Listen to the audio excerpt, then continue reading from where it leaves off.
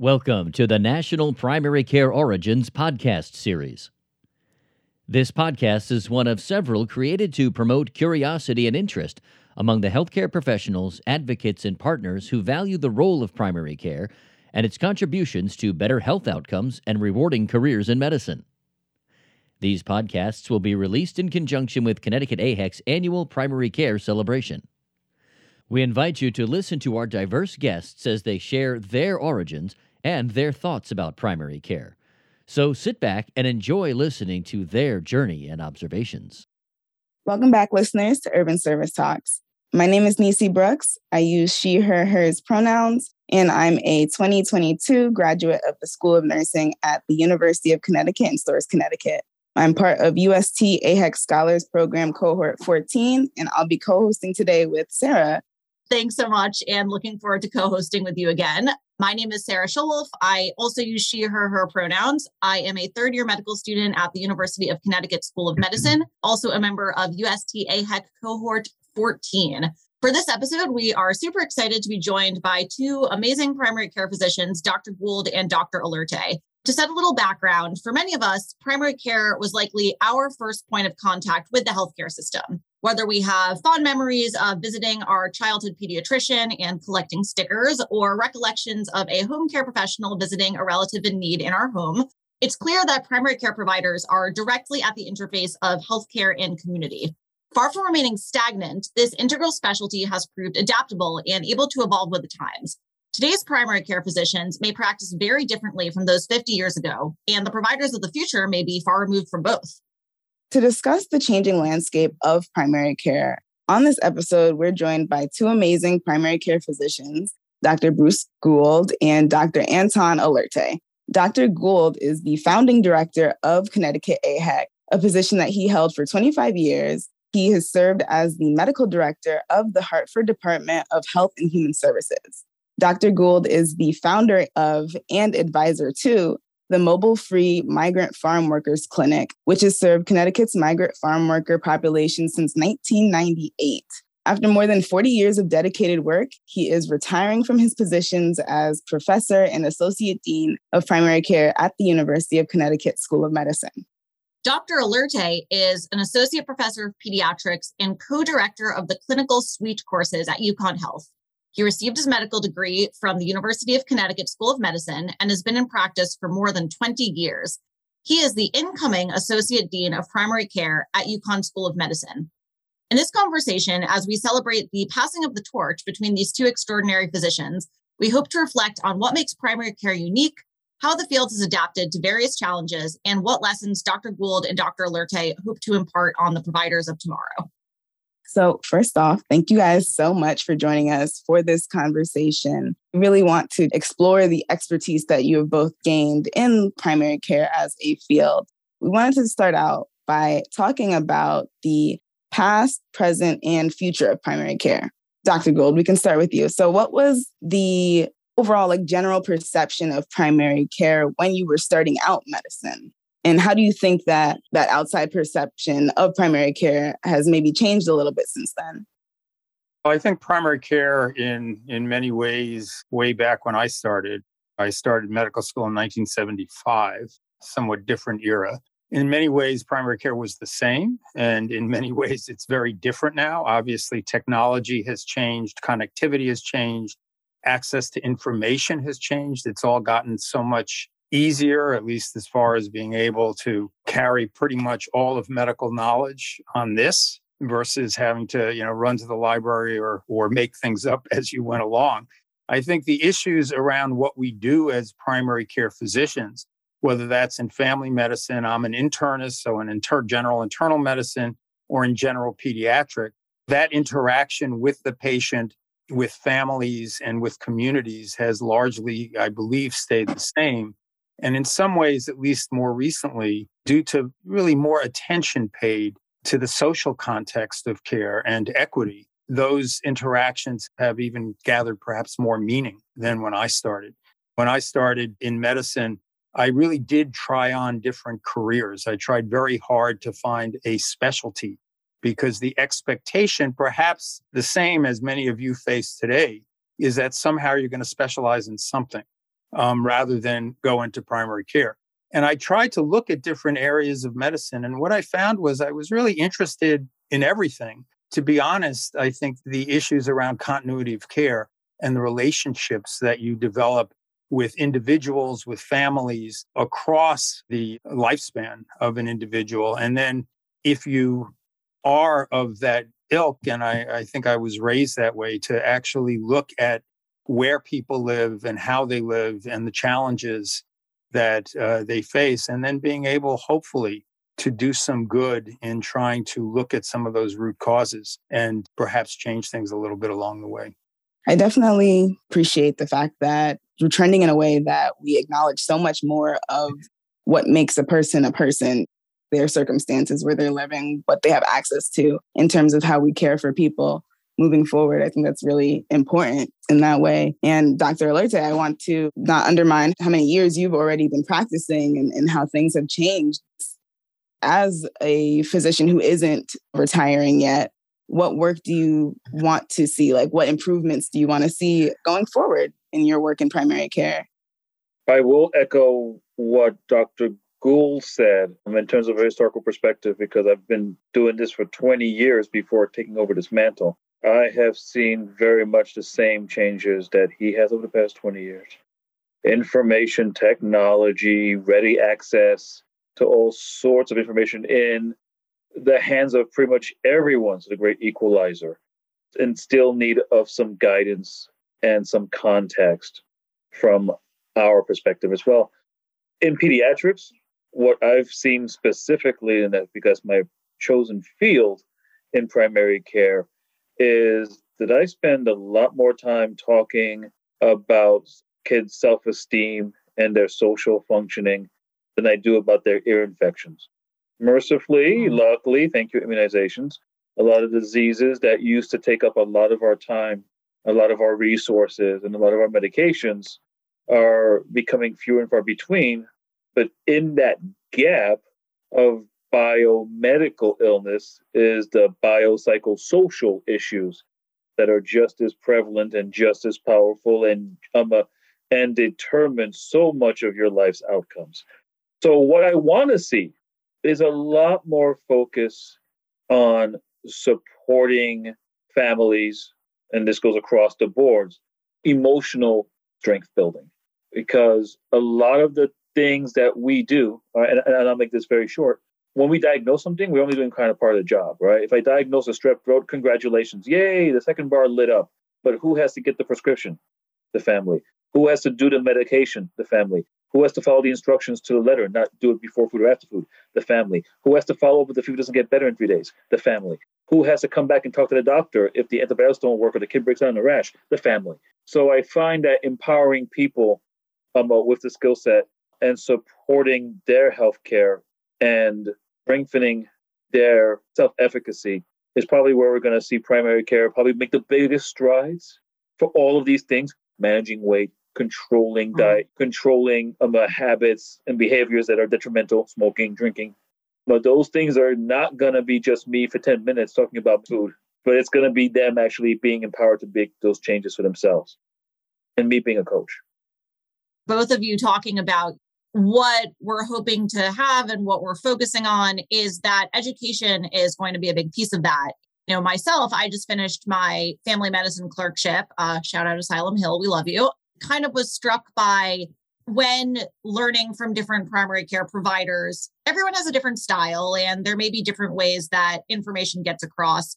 There are many ways to succeed.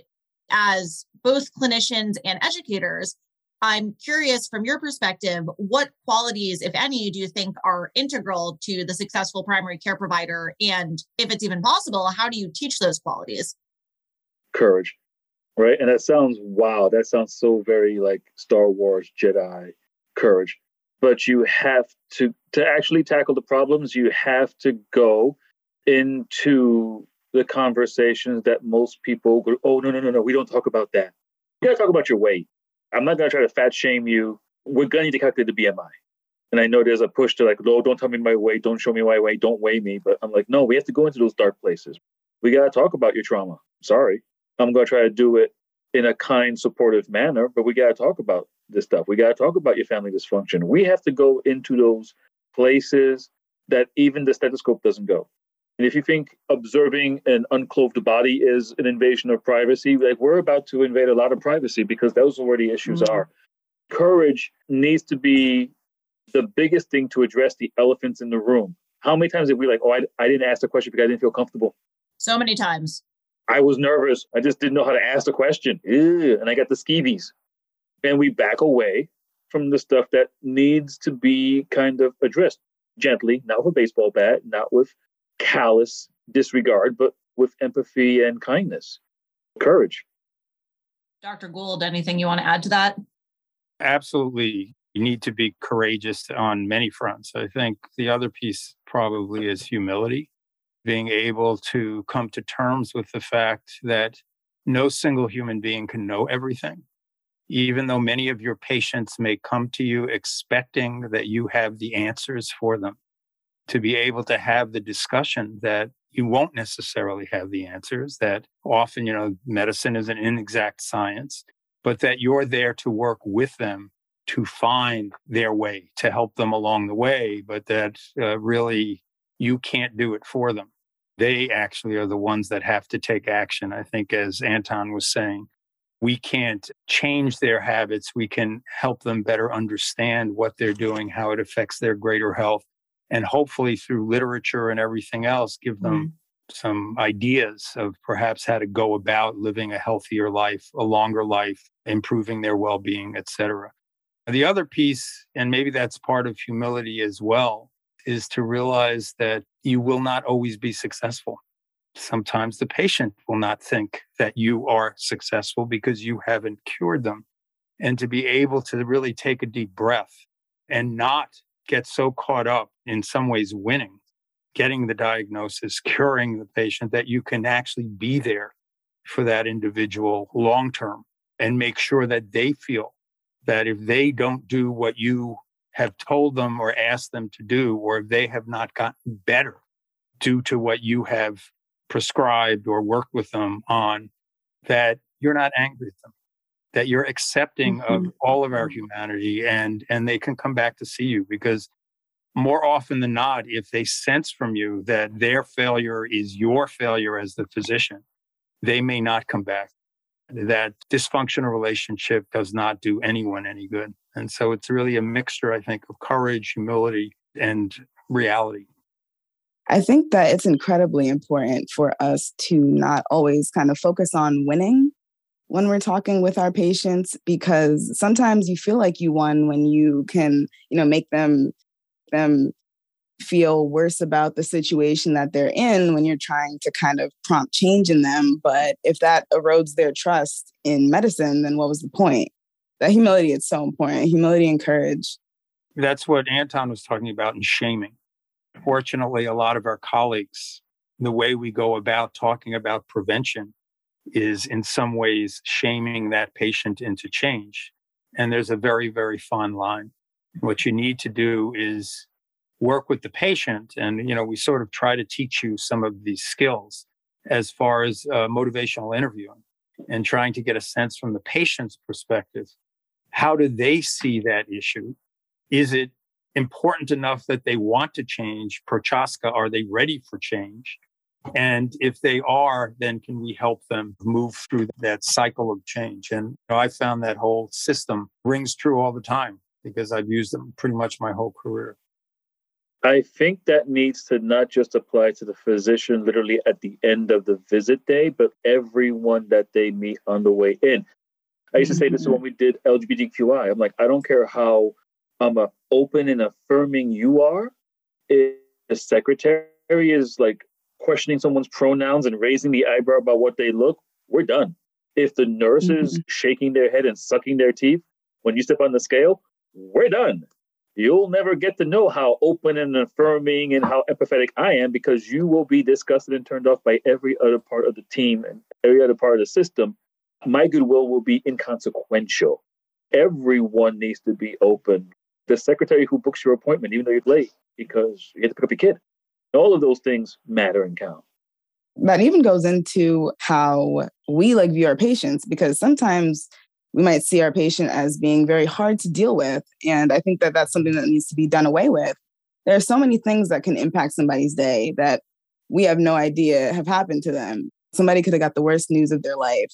We're thinking that this person's just being rude, they don't care about their health, but there's other things that go on in somebody's life. So we really have to take that step back. We really have to. Dr. Alerte, you talked about going to those places that the stethoscope doesn't. In particular, I like that metaphor you used. Medical professions, a lot of times we are able to kind of be invasive and see patients in that more invasive light. And I think that it can be a positive. It really considers the things that impact somebody's health outside of healthcare. So I kind of want to know what innovative ideas you guys have or that you've seen about the role that primary care itself can help to play in addressing social determinants of health in particular. If you'd like to start, Dr. Gould. Again, I'm a QI guy, quality improvement. Many years ago, I wrote the curriculum on CQI for the medical school, and I've been involved pretty much my whole career in various aspects of how do you try to work with each patient to get them to the best health status that's attainable for that individual. And a lot of that has to do with looking at all those challenges, whether it are social, poverty, transportation, what we call social determinants of health. And I would sort of take it a step further and say that we need to in primary care, and we actually have the opportunity in primary care because we see individuals and families across time, that we are able to start looking at themes of social determinants that we may be seeing in Mrs. Jones and Mrs. Smith and Mr. Rodriguez. My 3 next patients all have the same social determinants. And at some point, I sort of have to say, well, let me take a step back. And with modern technology, I can look at where they live, see if there's a neighborhood or a community issue.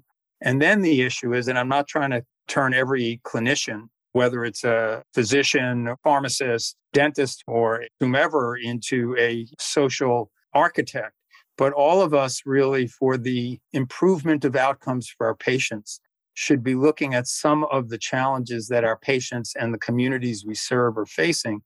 And if time allows, and that's a big issue, but I know in my career I've been able to do that, thank you, UConn, is to look at some of those issues and be able to actually work with other groups, with members of the team in my own practice to make sure, I think, as Anton was saying, that from that first phone call or when they walk in the building till they're at home and get a call on the phone, that we all are being active listeners, that we're actually hearing what our patients have to say, and we're also aware of the challenges they're facing and sympathetic to their humanity, that we are also looking at those issues, those root causes, and then figuring out as a practice or as an institution.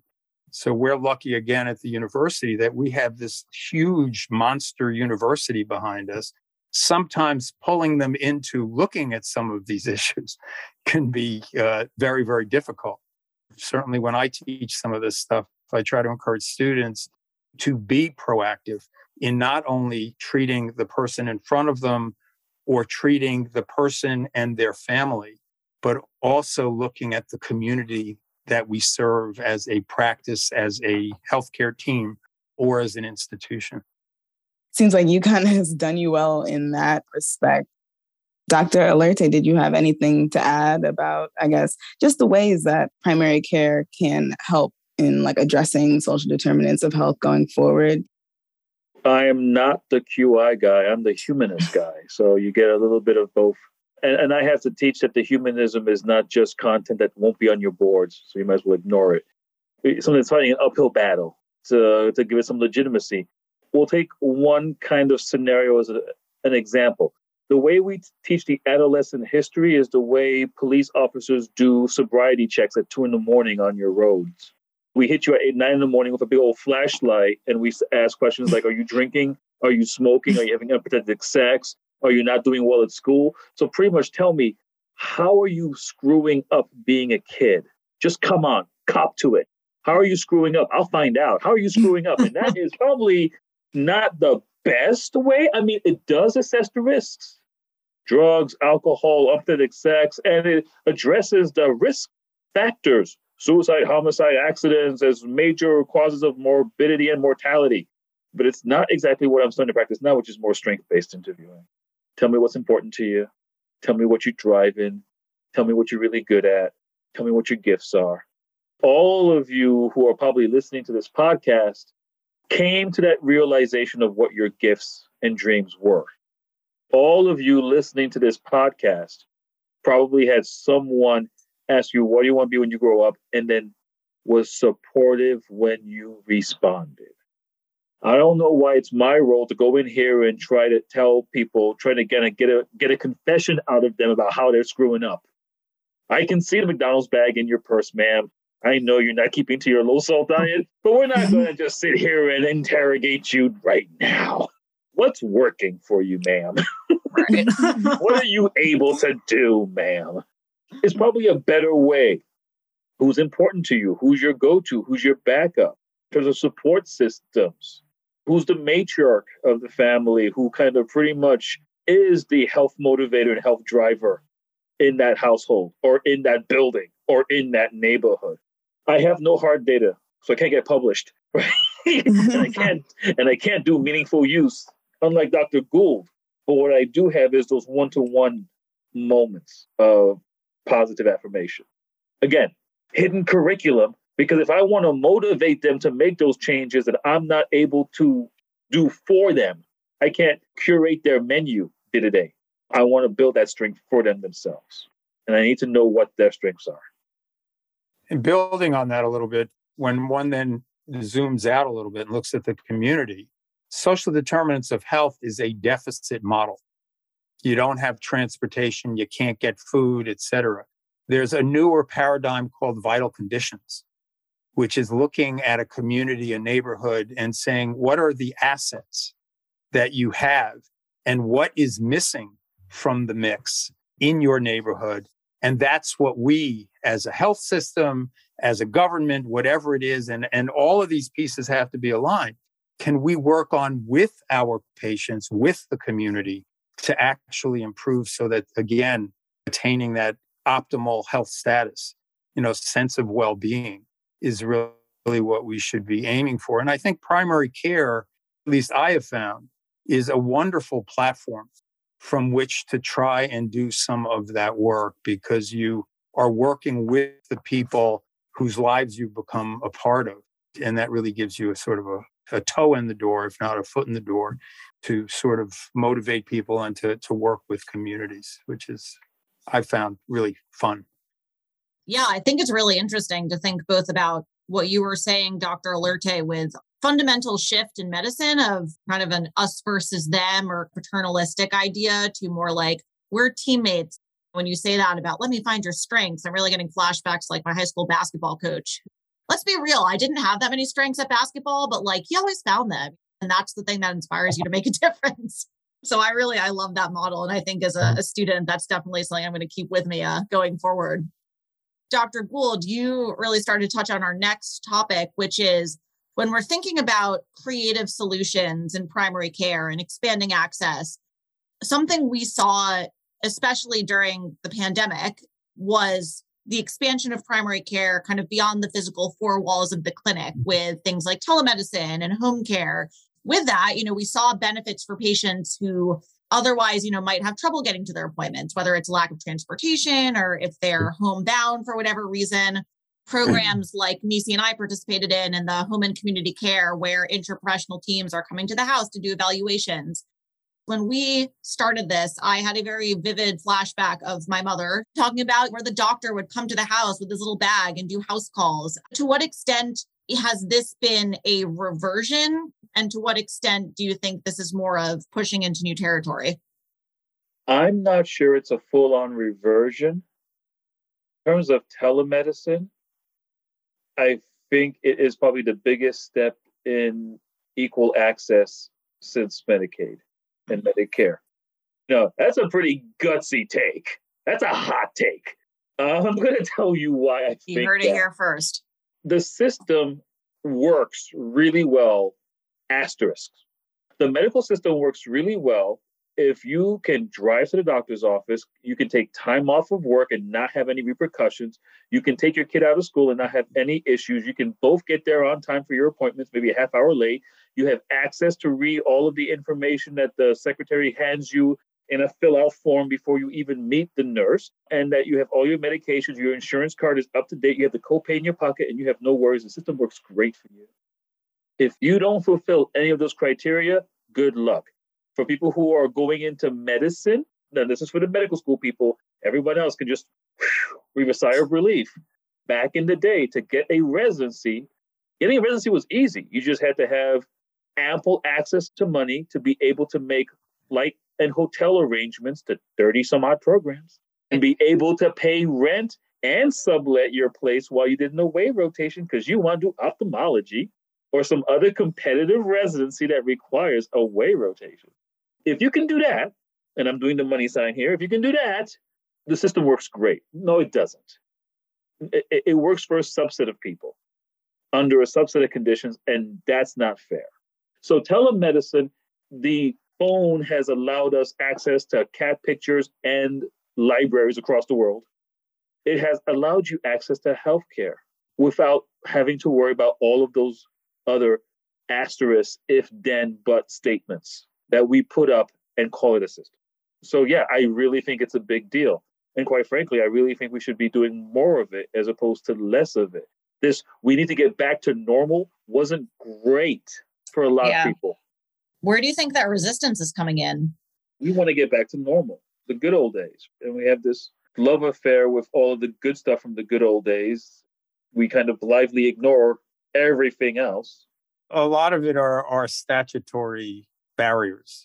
I think historically, certainly in medicine, a call was not something we could bill for. If you've ever dealt with a lawyer, you know that call a lawyer every 6 minutes. They are slapping on another $300 an hour and they're rounding up. In medicine, certainly we were not allowed to bill until really the pandemic for time spent on the phone, for other types of time that's spent in trying to work out the issues of a very complex patient or a complex family. And what happened with the pandemic, because we could not see people, they relaxed a lot of those barriers and allowed people and set pricing so that primary care practices and other practices could do telemedicine, could do phones, could do video, et cetera. And what has happened, as Anton said, is that as we went back to face-to-face, all of a sudden they're trying to get rid of telemedicine. I can tell you, I'm also the medical director for the Community Health Center Association of Connecticut.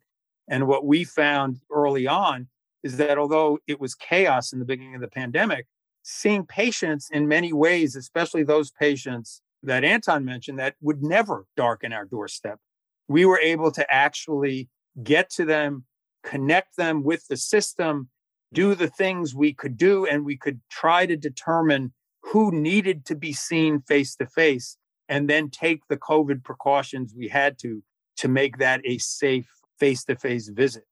I think what's going to go on going forward is that people, a little bit of socialism perhaps, from each according to their talents to each according to their needs, that we're going to find that we have to actually see what people need.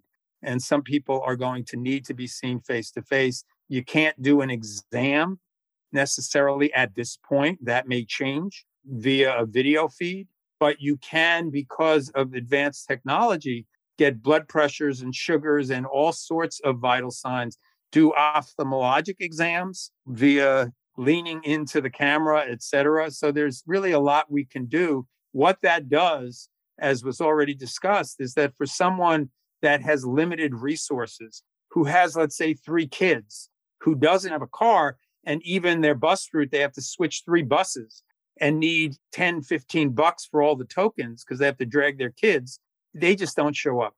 And so we really either have to go out to their home, which I've done house calls. We can talk to that more at some point. But also telehealth is just an amazing thing that we now have at our fingertips that can really not only create easier access, but create at least some sense of equity. and level the playing field a little bit as far as access to care. And remember, COVID did not invent telemedicine.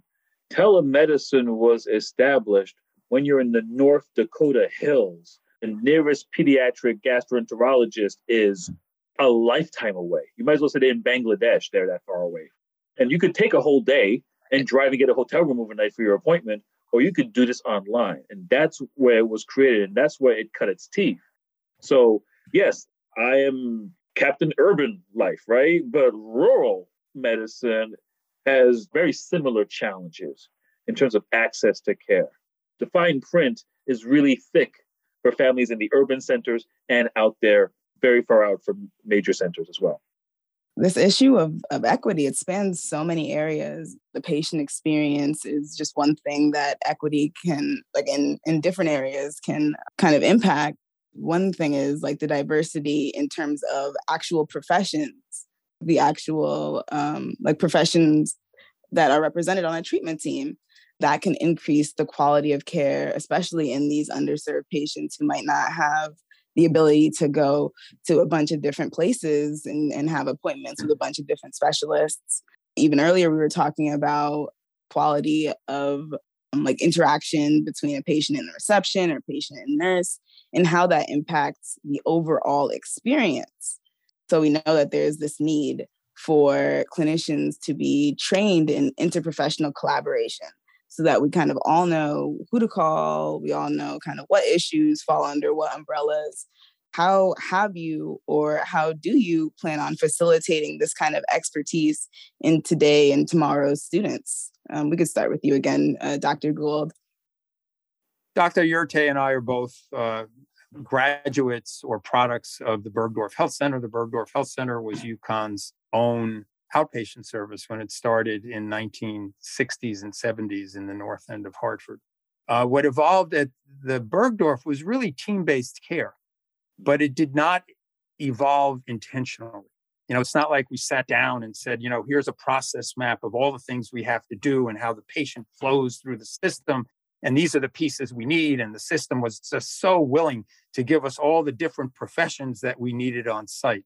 But over the years, in part because we were also a teaching clinic, we had all sorts of different pieces and some of the subspecialties, which what really did evolve was team-based care.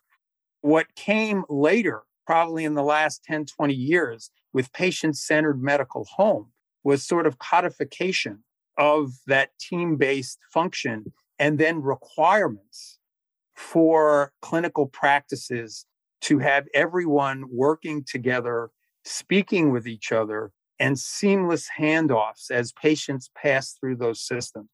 Medicine has always been and has always needed to be a team sport. It's really only in the last maybe 20 plus years that it's been readily recognized. I think pediatric probably 30 years ago or more, 40 years ago, with patient-centered medical home coined the term, especially around kids with complex chronic illnesses that needed all the subspecialists and the primary care folks and OT and PT and speech pathology and all these pieces to actually be reading off the same script and working with one another. What happened probably about 15 years ago is all the subspecialties, at least in medicine, and then later through IPEC, which was all of the different teaching arms of all the different professions, pharmacy, nursing, medicine, dentistry, et cetera, actually got together and decided that team-based care had to be something each of us taught. And that's sort of where we're at now, where this is actually being encouraged, where Anton can comment on this. But I know early in my career, it was sort of more the Lone Ranger sort of thing, that everyone was sort of doing their own thing. And if they had to talk to each other, they would pick up the phone. But a lot of times it didn't happen. And you wound up with very disjointed care, and disjointed care is ineffective care and damages the outcome for the patient. But it also tends to be incredibly expensive care. Interprofessional education is something that I think is here to stay. And I think what we're doing, certainly through UST and through AHEC, is trying to, early in your careers as students, in your formative years, is have you meet everyone on the team and understand their training and what they bring to the table. And frankly, learn to embrace those colleagues and frankly, respect them in a very visceral way. I agree. I think AHEC and UST have actually codified everything that the Bergdorf kind of created by necessity or by good fortune. Just in time, oh my God, you just happen to be here. And wow, when we're able to work together, oh, yes, it just works.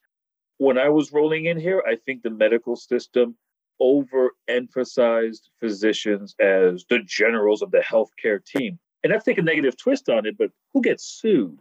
The secretary, the phlebotomist, or the doctor for any bad outcome, right? So it's an overemphasis of responsibility, an overemphasis of guilt or glory. Neither of that is completely true. Innovative in this field, in our field, in primary care, with such diffuse resources, right, that may not be in the same building, it's a glorified cardiac ICU. And you're like, huh? Well, in a cardiac ICU, you have nurses, dietitians, physiologists, electrophysiologists, physicians, PAs, rehabilitation specialists. And they don't walk around going, I'm a nurse. They're like, I'm a cardiac nurse. Get it straight, right? So they know exactly where their bread is buttered. And social workers, they know exactly where their bread is buttered. And they're there to meet that particular need from that particular patient at their highest level of need. If your heart's not working, we are meeting you at your highest level of need, specifically for that topic. UST AHEC, it's a fellowship. It is meeting patients at their highest level of needs. And it's not just the heart, and it's not just their gut, and it's not just their celiac, it's not just their diabetes. It could be a whole host of things. Everyone needs to be a generalist. You can't say, I'm an inner city nurse and have it mean anything. You say, I do everything. I am a nurse, right? I'm a social worker. I am a pediatrician. And in that statement, you're handling everything, or have your hands in everything, or have access to acknowledge the problems practically anywhere. So you're really good at finding those problems that could be anywhere. And you have so many people from so many different fields. That's a search party. That is a downright awesome search party. That's my little shtick. I think that's so important. Not only do we all have to be generalists, but with this rise of interprofessional education, we also know that we can rely on each other. If I ever encounter Nisi in the hospital, oh my gosh, she's going to save my butt, I'm sure, more times than I can count. So, and I think I can speak for all of us when I say that we are really grateful to have had both of you, Dr. Gould and Dr. Olerte, really kind of pioneering this model for us. We're very fortunate that this is something that's never even been a question in our education, and definitely not something we take for granted. Looking to the future, especially at places like UConn, there has been a big push to draw students into primary care. I can think back to when I met my CLIC preceptor for the first time. CLIC, for anyone listening that's not familiar, is a longitudinal preceptorship that UConn students do, mostly at a primary care site. And my preceptor said in his Dr. Perrin voice, my goal with this is to entice you into primary care. I remember that very specifically. I'm curious from your perspectives, how do you think that's been working? What's going well, and what have the challenges been in, drawing students into the field? I mean, A to Z, pretty much. A huge issue clearly is, I think, economics. The pay scales are different. I think that is changing. I think primary care is coming up, and frankly, a lot of sort of cost controls within the medical professions and the greater healthcare system led by CMS, the Center for Medicare and Medicaid Services. Medicare tends to be the bellwether that sets the pace, and everyone else, all the private insurance companies tend to jump on board, is, again, focusing on primary care.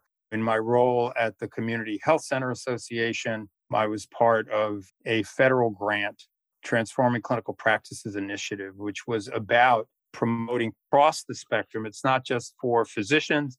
It's actually going to be used at the University of Connecticut across undergraduate and all graduate schools to train us about how to speak with our students. But we're also going to have in the medical school fellows, residents, and students also do the training so that they understand what a healthy career conversation is about. It's a complex piece. There's economics involved. Some students come in wanting to be a cardiologist or whatever. They had an experience, an oncologist, their mom, dad had cancer. They had a role model. Part of, I think, our challenge in primary care is to make sure that as students enter first year, certainly in the medical school, but I think across when I talk to the School of Pharmacy or with Deb Chun, who's the Dean of Nursing, it's the same issue across all the schools, that those of us doing generalist practice need to embrace and nurture students that have an interest and really have them understand the full richness of what we do. And frankly, we have to share with them our joy of practice, which I think sometimes drops by the wayside as people get busy. They're more likely to do what I call using the student as therapist and say, oh my God, what I've had such a day today, as opposed to once in a while taking a deep breath and saying, I really love what I do. And I can honestly say, I've been doing this since 1975, that I still love what I do. And frankly, what I love the most is the patients that I've met, families that I've become involved with on a long-term basis who have invited me into their homes. And frankly, even though I left the Bergdorf, in 2016, some of my patients are still calling me.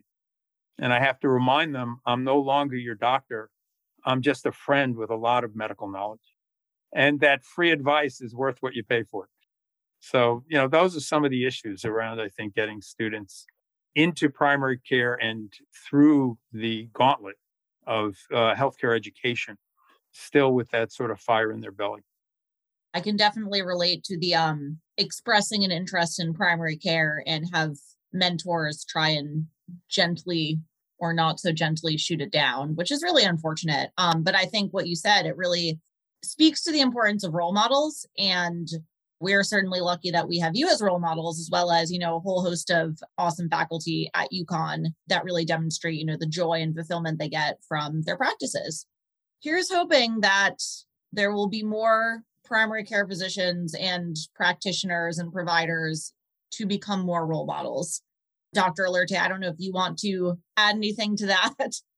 Before I took on this role, even in the interim position, this was my bailiwick. I was mentoring students in pediatrics, but everyone who came to the Bergdorf was interested in something, or they were still trying to figure it out. And I've done the pep talk to people who wanted to be emergency medicine doctors, but got a lot of grief and blowback from people saying it's not real medicine, it's just triage. And I have encouraged someone who wants to do orthopedic surgery. And I was like, this is so exciting because kids have bones too. Aren't you lucky? Right?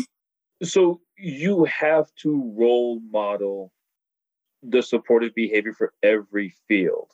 Now I take up the bailiwick of defending primary care from the slings and the arrows. I'm not smart enough to pick out someone's career. It's so multifaceted. I don't arrange marriages. I'm not in harmony. I don't pick out your car for you. I'll give you advice. I'm not going to tell you where to live, what kind of house you want to get, what kind of flowers you want to have in your front yard. That's a you decision.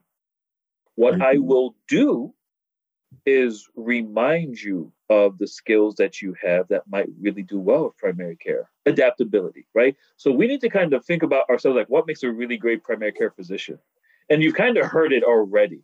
Open-mindedness, the systems approach, the lifelong approach. I'm meeting a patient where they are. I am ready for everything. I am the MacGyver. So you have to be able to kind of embrace that. You can see that in medical students. You can tell which students are kind of like, can roll with the punches, can think on their feet, who cut through all this stuff and say, whoa. Your grandma's sick? Whoa, time out. We'll deal with your blood pressure later, but how are you doing? We see this. And it's now time to recognize it, as opposed to just like, okay, you're right, up, so done, good. We need to actually nurture it. If you see a 6-foot-tall LeBron James slam dunking his age-based peers, and you're like, that's someone special. We need to be able to do that for primary care as well. You need to call a spade, know who you're going after, and then actually actively recruit them. I still don't know who's going to walk in here and say, I want to be primary care and I'm serious, and who we're going to get, who converts, and who you might be losing. I need to look at the broad picture and call them out. I think part of it is also that as faculty, and this is something we have to talk to the rest of the faculty about as well, is that our job is to help students find their own way and find what will fulfill them for the next 45 years. It's not Darwinian career counseling, which is to reproduce me.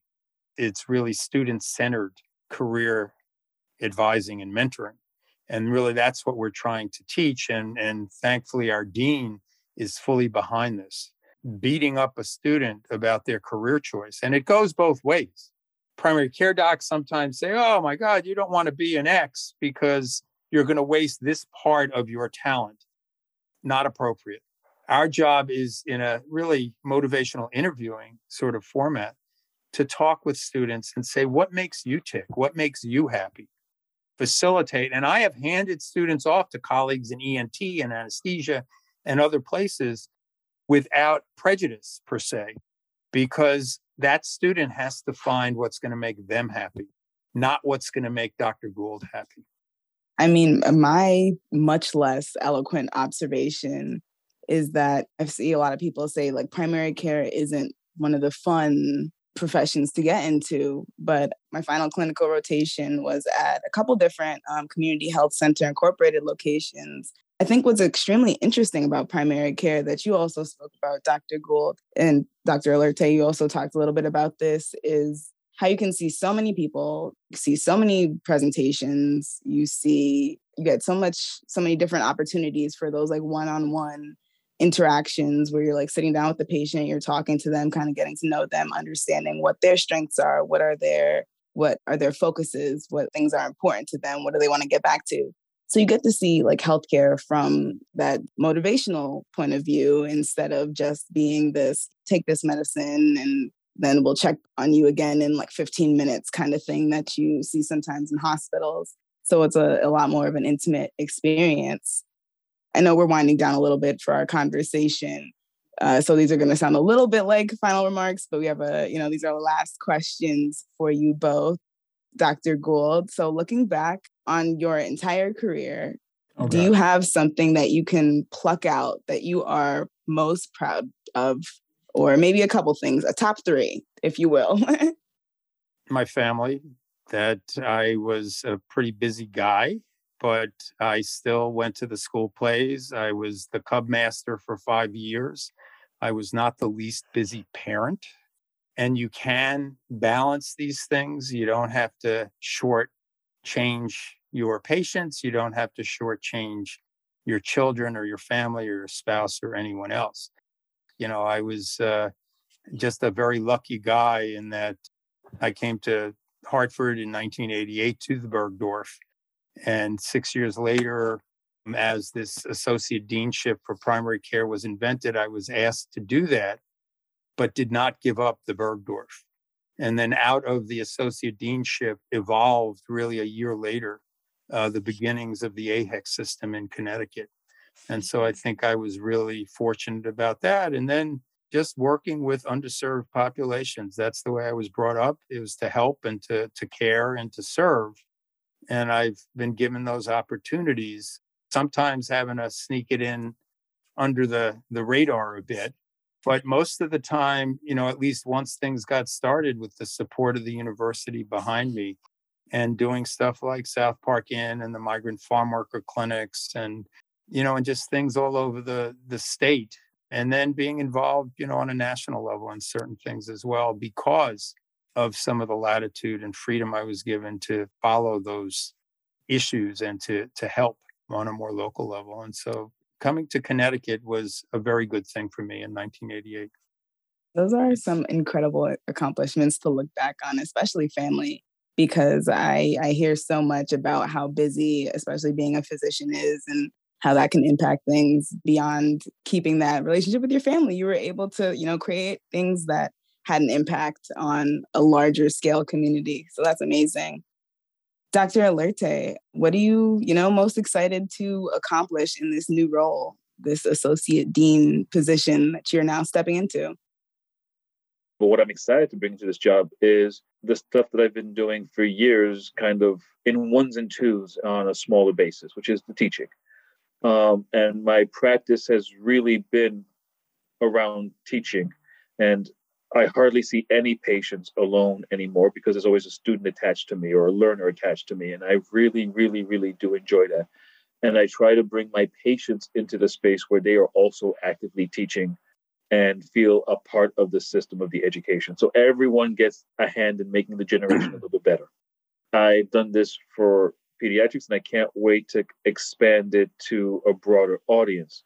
I want to bring some of those same elements that I spoke about bringing to patients to students, finding their strengths, not focusing on their weaknesses, but finding their gifts, finding their goals. Most of the students kind of walked in there and said, I want to be a nurse. I want to be a doctor. I want to be a social worker. That's probably as far as you may have gotten because you were so busy trying to prove to someone that you are going to be a good enough doctor, nurse, or social worker, some admissions committee that you didn't really think about what kind of doctor do I want to be, right? It's another fiery hoop I have to jump through. Soul searching, strength identification, and self-efficacy are not just stuff that we should probably, right? And wellness is not just a cool t-shirt to wear at a pizza party for your patients or something to support in a pamphlet as a handout in the waiting room. That's something that we should all be living. I hope to communicate the patient advocacy stuff, empowerment stuff, and really expand that to also include us. I think that's such an amazing way to look at it. And it's a great way to really wrap up things on today's conversation. Thank you both so much for taking time to dive into the importance of primary care and for being some really great examples of some of the different avenues that you can go within this specialty of primary care. I think a lot of times people see it as limiting, and it's not. Primary care itself is an incredibly impactful area to work just off of the sheer volume of encounters that you may have with a patient, which means more chances to make a difference in their life, especially ones that are, underserved, vulnerable, rural, like you were talking about, Dr. Alerte. But yeah, thank you again. Yeah, thank you so much. We always like to leave our listeners with a couple of thought-provoking questions. So to put it out there for the masses, I would encourage anyone listening to think about how can you challenge or expand the way that you think about primary care? And how can you, in your life right now, be an advocate for interprofessional collaboration and for expanding health access both within the clinic and outside? Huge shout out to the entire team at Urban Service Talks for everything they do to bring this podcast together, a student organized and student run podcast. If you want to connect with us more and see some of our prior episodes, feel free to check us out on social media. We are on Instagram, Twitter, and Apple Podcasts /Spotify at Urban Service Talks. We hope you enjoyed today's mini podcast and our invited guests. To stay engaged in similar conversations and educational opportunities, join us for the Primary Care Celebration 2022, Primary Care, a Team Sport, sponsored by Connecticut AHEC, UConn Health, and ProHealth Physicians. A schedule of the 2022 sessions can be found at h.uconn.edu/CT-AHEC. That's h.uconn.edu/CT-AHEC under the National Primary Care Celebrations button.